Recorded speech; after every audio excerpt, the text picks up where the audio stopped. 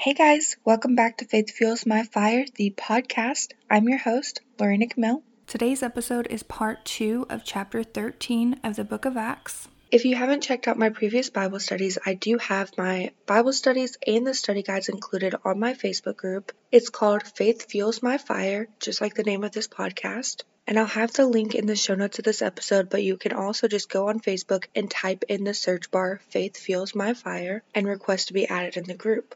Once you're added in the group, you'll see a tab that says Guides. Click on that tab and you'll see all of my previous Bible studies and the study guides included. Before we get into this Bible study, I did want to say a quick prayer, so if you would please just close your eyes and pray with me. Lord, I pray that you lift up every single person listening to this right now. I pray that you open up our eyes to see the truth of your words, that you open up our ears, our mind, and our heart to you, Lord. And I pray that through every aspect of our lives that you guide us and show us truth and help us to discern that truth. And Lord, please give us knowledge and understanding to know exactly what it is that we're reading and wisdom to be able to implement it in our daily lives and be able to make an impact in other people's lives. I love you with my whole heart, Lord. In Jesus' name, amen. All right, so without further ado, let's get into this Bible study. I'm going to continue reading where I left off last week at verse 26. Brothers, children of Abraham, and you God-fearing Gentiles, it is to us that this message of salvation has been sent. The people of Jerusalem and their rulers did not recognize Jesus. Yet in condemning him, they fulfilled the words of the prophets that are read every Sabbath. Though they found no proper ground for a death sentence, they asked Pilate to have him executed. When they had carried out all that was written about him, they took him down from the tree and laid him in a tomb. But God raised him from the dead. And for many days he was seen by those who had traveled with him from Galilee to Jerusalem. They are now his witnesses to our people. We tell you the good news. What God promised our fathers, he has fulfilled for us, their children, by raising up Jesus. As it is written in the second Psalm, you are my son, today I have become your father. The fact that God raised him from the dead, never to decay, is stated in these words. I will give you the holy and sure blessings promised to David. So it is stated elsewhere, you will not let your Holy One see decay. For when David had served God's purpose in his own generation, he fell asleep. He was buried with his fathers, and his body decayed. But the one whom God raised from the dead did not see decay. Therefore, my brothers, I want you to know that through Jesus the forgiveness of sins is proclaimed to you. Through him, everyone who believes is justified from everything you cannot be justified from by the law of Moses. Take care that what the prophets have said does not happen to you.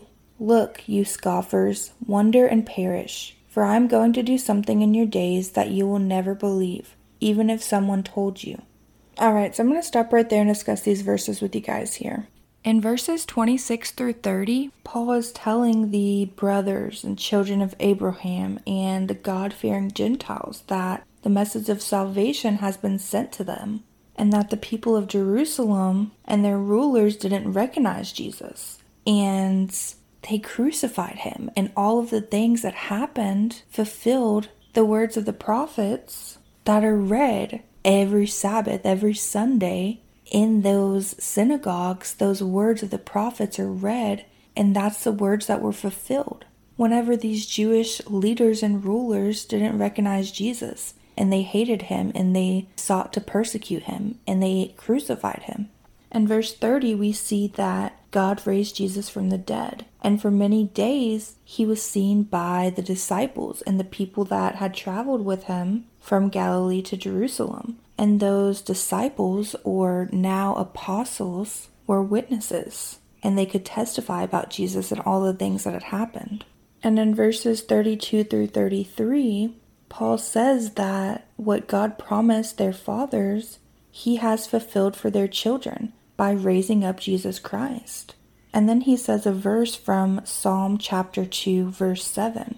And the verse that Paul says here in verse 34 is from Isaiah chapter 55, verse 3. And then in verse 35, the verse that Paul says here is from Psalm 16, verse 10. So we see in these verses in 32 through 35 that whenever God had raised up Jesus Christ, he fulfilled that he had become our Father. Because whenever we believe in Jesus Christ and we're saved and we have the Holy Spirit within us, we have eternal life and we are children of God. And then also whenever God the Father raised Jesus from the dead, Jesus didn't never see decay. Jesus' body was preserved and he was raised 3 days later by God the Father. And so his body didn't see any decay. In verse 36, whenever David had served God's purpose, he fell asleep, he was buried, and his body did decay because he was a mere human. But Jesus is the Son of God. Jesus is our Savior. And after his mission was completed on this earth, he went back up to heaven to sit on the throne at the right hand of God the Father. And then in verses 38 through 41, Paul tells these people that through Jesus, the forgiveness of their sins is proclaimed. So they can be forgiven. They just have to ask Jesus for that forgiveness. And through Jesus, anyone who believes in Jesus is justified by everything that they couldn't be justified from the law of Moses. There were so many things in the law of Moses that these people just kept messing up on, and they just couldn't keep the law. And Paul is saying here that through Jesus and the forgiveness of our sins, all our sins are forgiven and everything is justified. We just have to believe in Jesus Christ, ask for that forgiveness, and follow him, and truly change our ways, and let the Holy Spirit guide us. And in verse 40, he warns them not to let what the prophets have said happen to them. And the scripture that he says from verse 41 is in Habakkuk chapter 1, verse 5. So I'm going to continue reading at verse 42.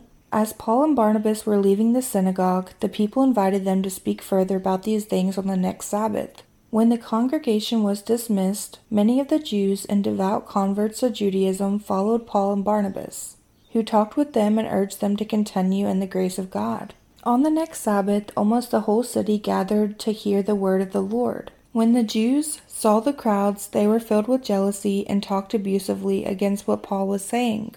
Then Paul and Barnabas answered them boldly, "We had to speak the word of God to you first. Since you reject it and do not consider yourselves worthy of eternal life, we now turn to the Gentiles. For this is what the Lord has commanded us. I have made you a light for the Gentiles, that you may bring salvation to the ends of the earth."